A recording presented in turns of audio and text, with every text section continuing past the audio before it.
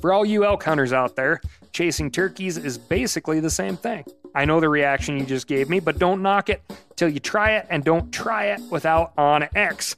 The Hunt app will not only help you find new areas on public ground, but I use it to find out landowner info to get permission on private ground that I see birds on as well. OnX Hunt has a special offer for you. Use code CAL to receive 20% off your membership at onxmaps.com/hunt and find more birds this spring.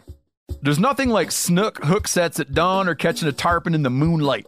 Find your next fishing trip made easy on fishingbooker.com and experience the magic of the Sunshine State or any other destination on your fishing bucket list. Book a blue water adventure in search of sailfish or go snapper fishing with the kids. With over 6,000 captains and trips to choose from, planning your next one just got a whole lot easier. Download the Fishing Booker app on the Google Play or App Store, or visit them online at fishingbooker.com to book your trip today. Outdoor adventure won't wait for engine problems. Things like hard starts, rough performance, and lost fuel economy are often caused by fuel gum and varnish buildup. Seafoam can help your engine run better and last longer. Simply pour a can in your gas tank. Hunters and anglers rely on Seafoam to keep their engines running the way it should the entire season. Pick up a can of Seafoam today at your local auto parts store or visit seafoamworks.com to learn more. That's seafoamworks.com to learn more.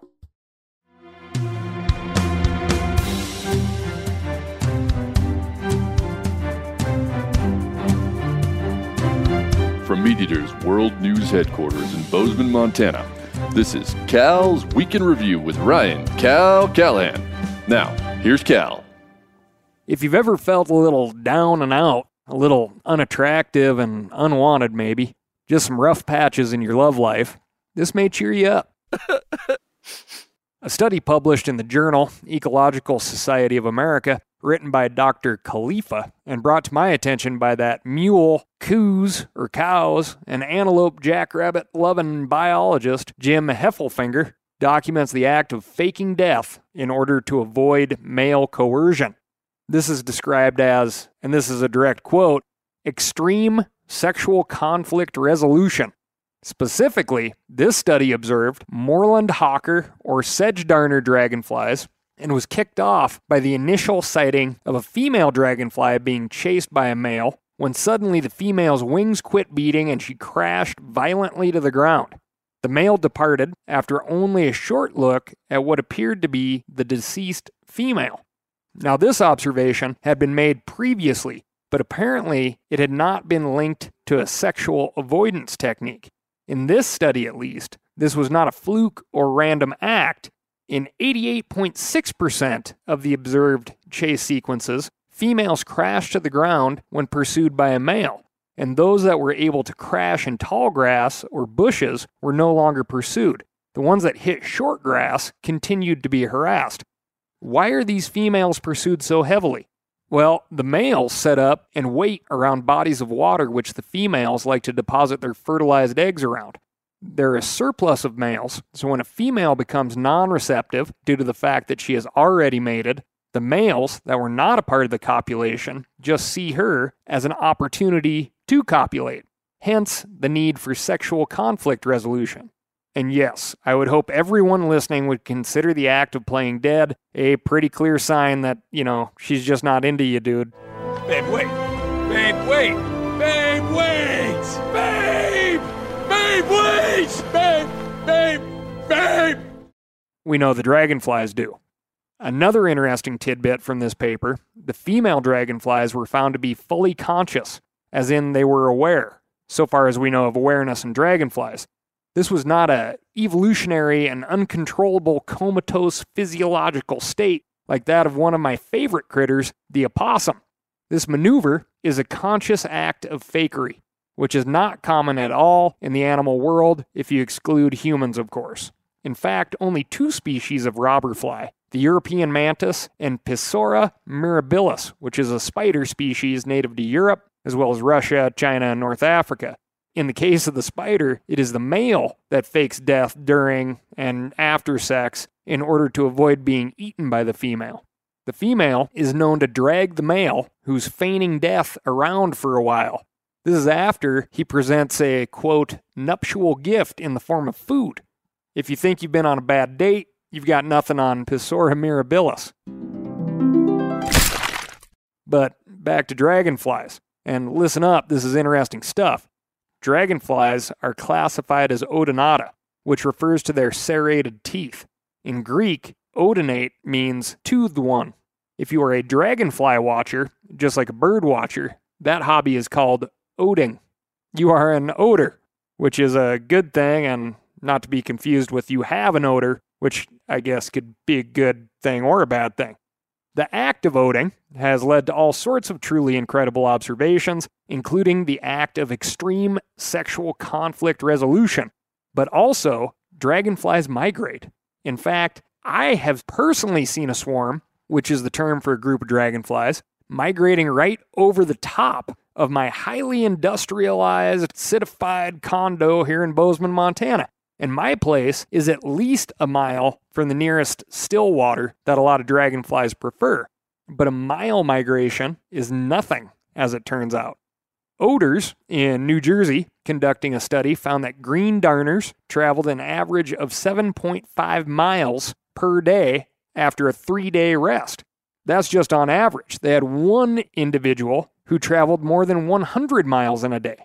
If you think that is something, through the use of tiny tracking transmitters, one study tracked the globe skimmer dragonfly, which I'll just tell you right now is the migration champion of the insect world, as it crossed the Indian Ocean and back. That's some 11,000 miles, according to the Smithsonian. To me, this would make a heck of a lot more sense if the globe skimmer were like the dragonflies in the fossil record with wingspans of over 2 feet. But this little dragonfly is only 1.5 inches long. Again, that's 11,000 miles. The globe skimmer dragonfly is the furthest migrating insect in the world. If this gets your citizen scientist fuel pumping, and it should, check out the Dragonfly Swarm Project. You can report the swarms you find.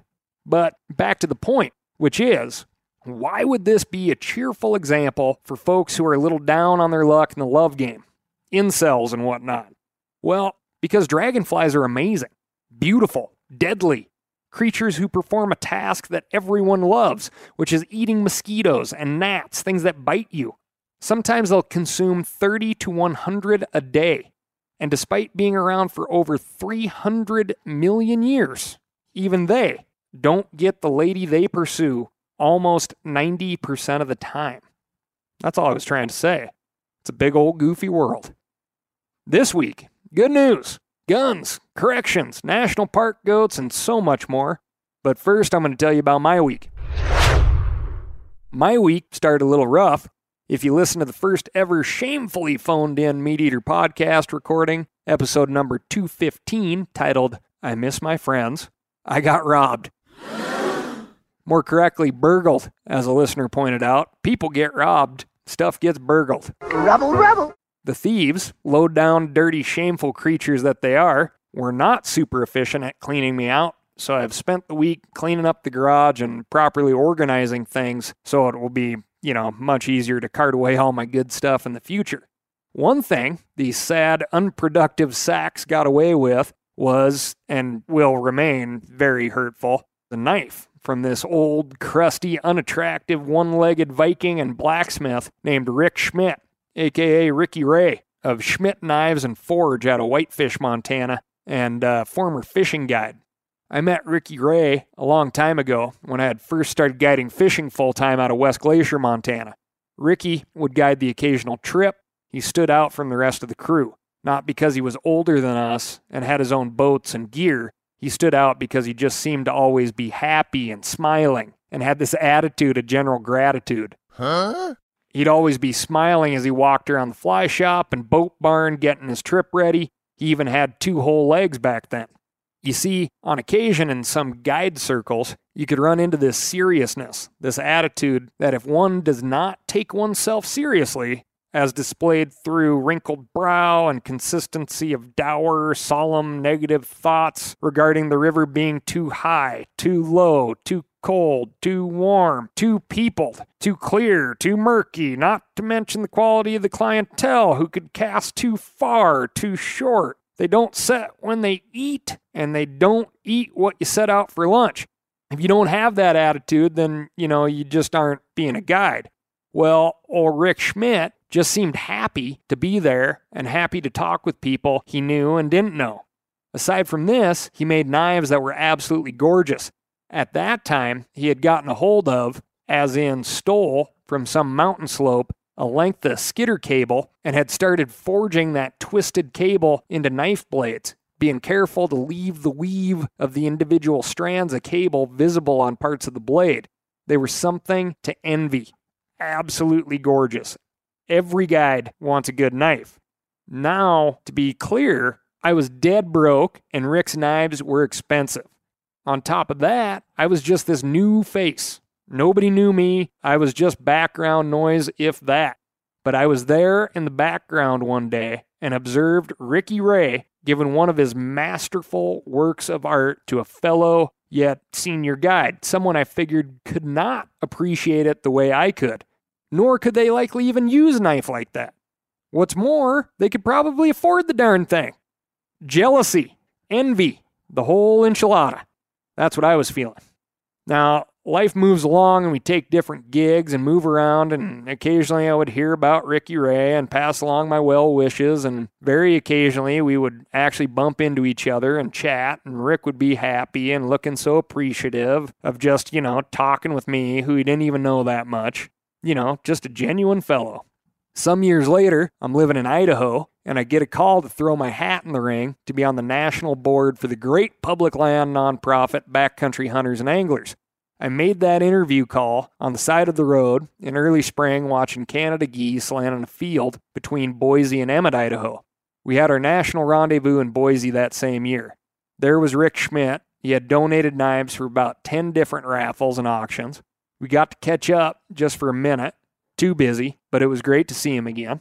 When I got home to my place in Ketchum, Idaho, a few days had passed, and a package showed up in my P.O. box. Inside it was my very own Rick Schmidt knife, something I had secretly coveted for a decade. With it was a note that said, "Careful, this is sharp, and thanks for volunteering." I could have cried.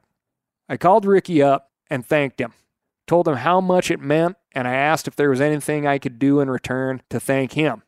He said, "You just did. But that knife isn't just to look at, you have to use it." Long-winded way of saying, this public lands living, father, guide, craftsman, and good timer is a highly impactful type that I know makes the world a better place. This guy, Rick Schmidt, hit about a bad luck in the health department and is one of these immunocompromised people that are so susceptible to this COVID-19. Another reason to keep your fish stints, at least one adult paddlefish right now, away from each other. Ricky Ray just turned 65. He's a lot shorter on one side than the other, but he's still got a lot of living and impacting the lives of outdoor river-loving people to do. And here's my dirty secret. I never used that darn knife. Maybe that broken promise lured those ne'er-do-wells into my gear. This would also be a great time to mention that this podcast is powered by Steel Power Equipment. And those thieves, they also got away with one of my Steel chainsaws. It was brand new. I had not had a chance to form such a loving relationship with it as I had the Rick Schmidt knife. But those sons of guns stole that opportunity too. Major thanks and appreciation to all my friends at Steel. I built a pegboard backsplash to my workbench with my remaining saws, the MSA 200C for the rough cuts. As I've mentioned many times on this podcast, one of the many benefits of an electric chainsaw is you can run them in the middle of the night inside your garage, very little noise, and no fumes. Good, clean living. Grandpa was a carpenter. Which of you listening right now took a class in school about Family Finances 101? No one? Yeah, me neither. Just like the importance of a will or college savings plan or even life insurance or estate planning, We have to know these things, but how do we figure it all out? That's why I'm excited to partner with Fabric by Gerber Life. Listen, one of the few things expected of you in life is to not let other people pick up after you. That's why I have life insurance, to make sure my stuff is taken care of even when I'm gone. Fabric by Gerber Life is term life insurance you can get done right here, right now. You could be covered from your couch in under 10 minutes with no health exam required. Join the thousands of parents who trust Fabric to protect their family. Apply today in just minutes at meetfabric.com/Cal. That's meetfabric.com/Cal. MEET. Fabric.com/Cal. Policies issued by Western Southern Life Assurance Company, not available in certain states. Prices subject to underwriting and health questions. Now, a lot of you guys are familiar with the old hunting tradition of eating, some organ, the heart or a chunk of liver off the first animal you kill. I had that when I was a little kid, and it was a big deal. Organ meats were always prized by frontier people who knew the importance of getting a lot of different minerals and nutrients. And as often is the case, those guys were onto something, because organs are among the most nutrient-rich foods on the planet. And you can get the same benefits your ancestors craved via convenient daily capsules from Heart and Soil, made exclusively from regeneratively raised, grass-fed, and finished cattle. Heart and Soil's unique freeze-drying process means all those important nutrients are trapped in, ensuring you experience every one of the benefits of nature's superfood in a clean, convenient, taste-free capsule. Find out more at heartandsoil.co. And make sure to use code MeatEater for 10% off your purchase. That's heartandsoil.co. Use the code MeatEater. We've all seen plenty of gadgets and fads come and go, but here's one product that stood the test of time. Seafoam Motor Treatment. Lots of hunters and anglers know that Seafoam helps engines run better and last longer. It's really simple. When you pour it in your gas tank, Seafoam cleans harmful fuel deposits that cause engine problems. I'm talking common stuff like hard starts, rough engine performance, or lost fuel economy. Seafoam is an easy way to prevent or overcome these problems. Just pour a can in your gas tank and let it clean your fuel system. You probably know someone who has used a can of Seafoam to get their truck or boat going again. I guarantee you've listened to them, because I use it regularly. People everywhere rely on Seafoam to keep their trucks, boats, and small engines running the way they should the entire season.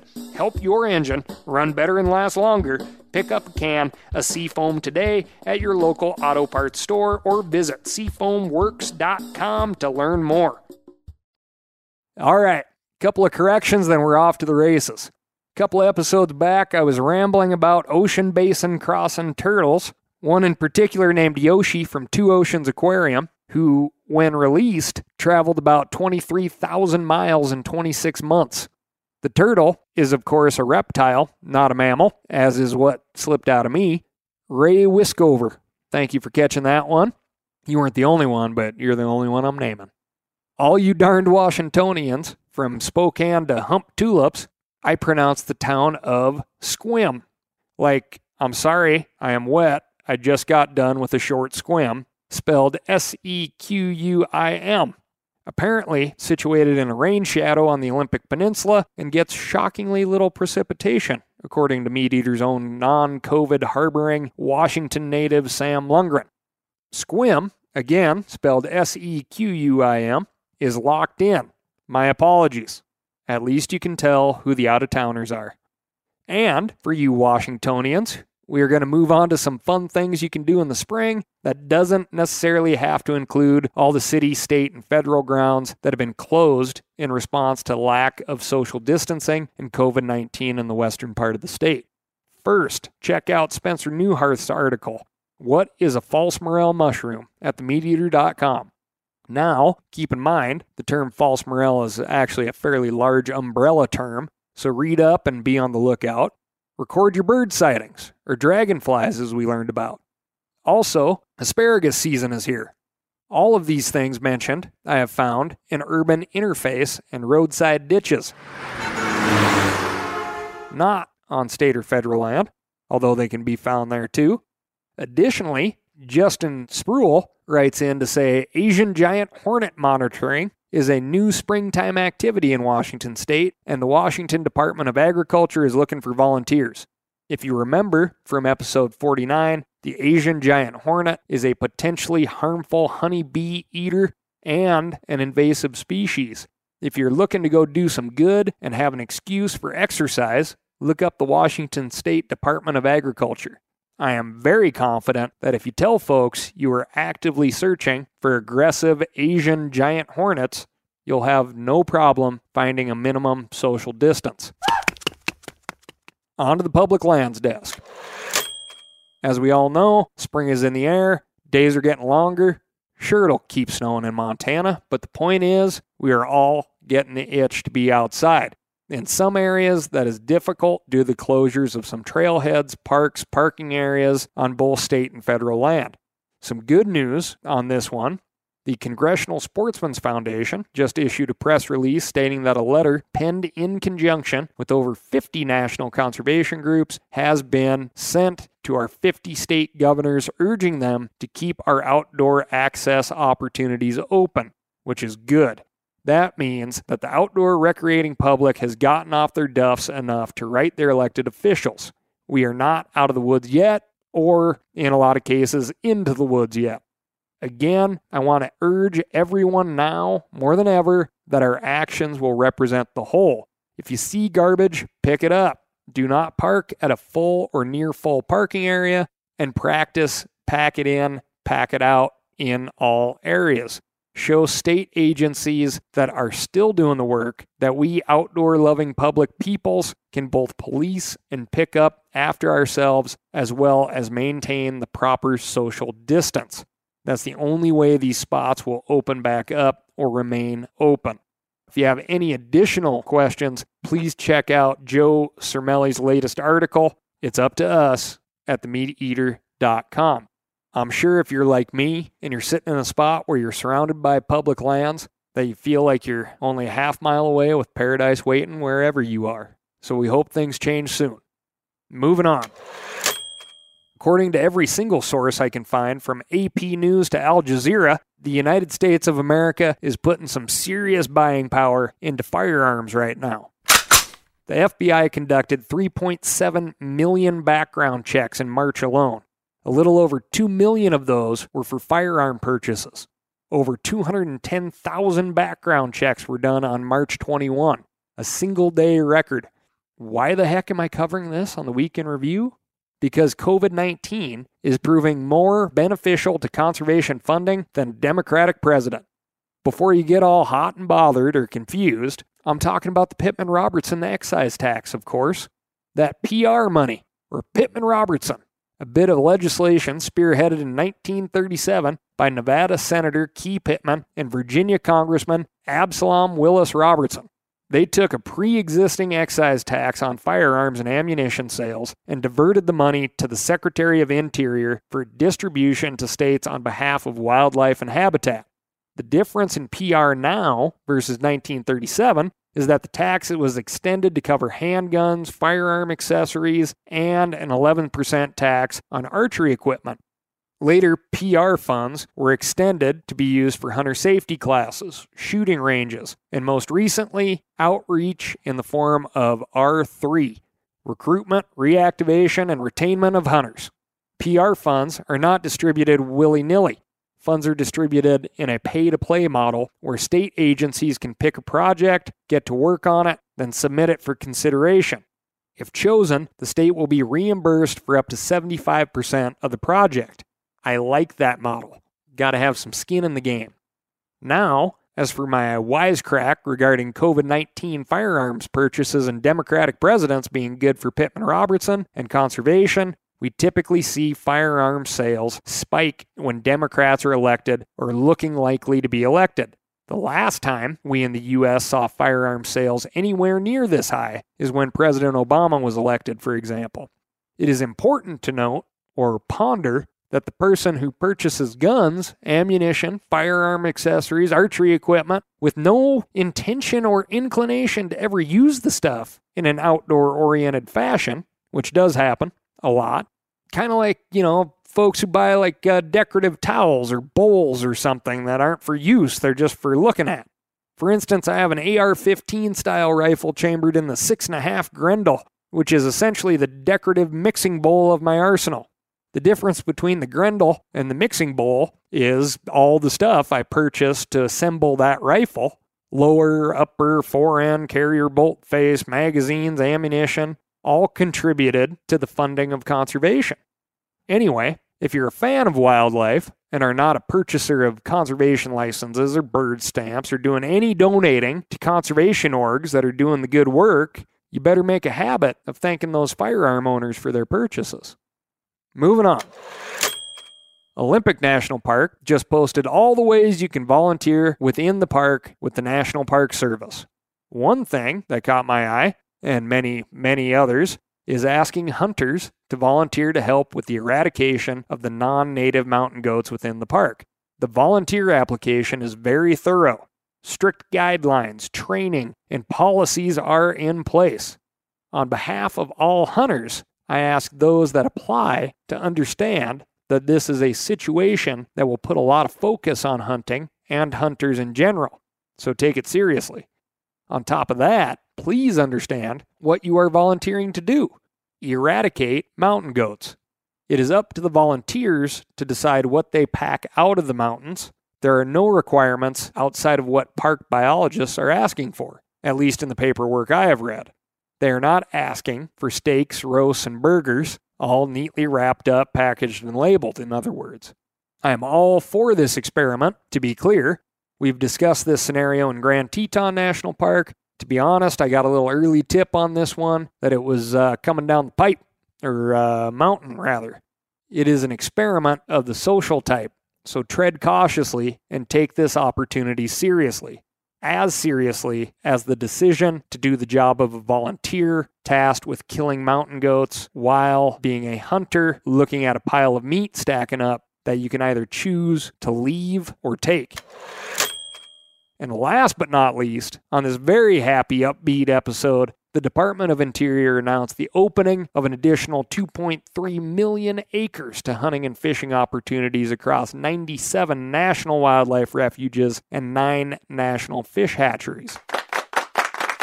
American sportsmen and women coughed up nearly $1 billion in excise taxes just last year through taxes I've already mentioned, like Pittman Robertson for firearms, archery, and ammunition purchases, Dingle Johnson, fishing equipment purchases, and boat fuel.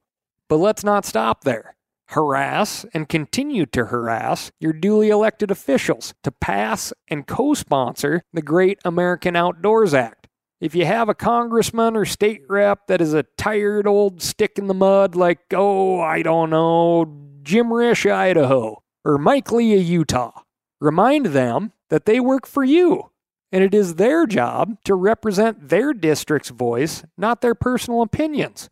You can do that very simply by getting a petition going within your district, collect enough signatures to show them that their own personal opinions should be kept personal. That's your call to action this week, so get on it. Just a reminder to all that this has been episode 50 of Cal's Week in Review. That is roughly 165,000 words, about the length of your average romance novel on the shelf. I wonder what pays more. Very special thanks to Phil the engineer. He is the man behind the sound effects. The show has gotten so much better and more fun through all of your hard work. Thank you, Phil. Old Phil. He ain't much to look at, just a free rambling man. And of course, thank you so much to all you listening to Cal's Week in Review. I hope you're having as much fun as we are. If you are, tell some friends. Buy a t-shirt, maybe even a steel chainsaw, and keep setting me straight by writing in to askcal@themeateater.com. I may not get back to you, but I'm always thinking about you. Have a great week and get outside. Rest in peace, John Prine. I said I'm gonna be a symphony just as soon as I find the key to my automobile. I want my automobile. I want my automobile. I wanna drive it all around this world. Take a ride.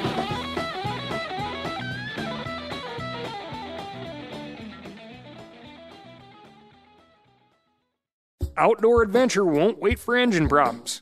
Things like hard starts, rough performance, and lost fuel economy are often caused by fuel gum and varnish buildup.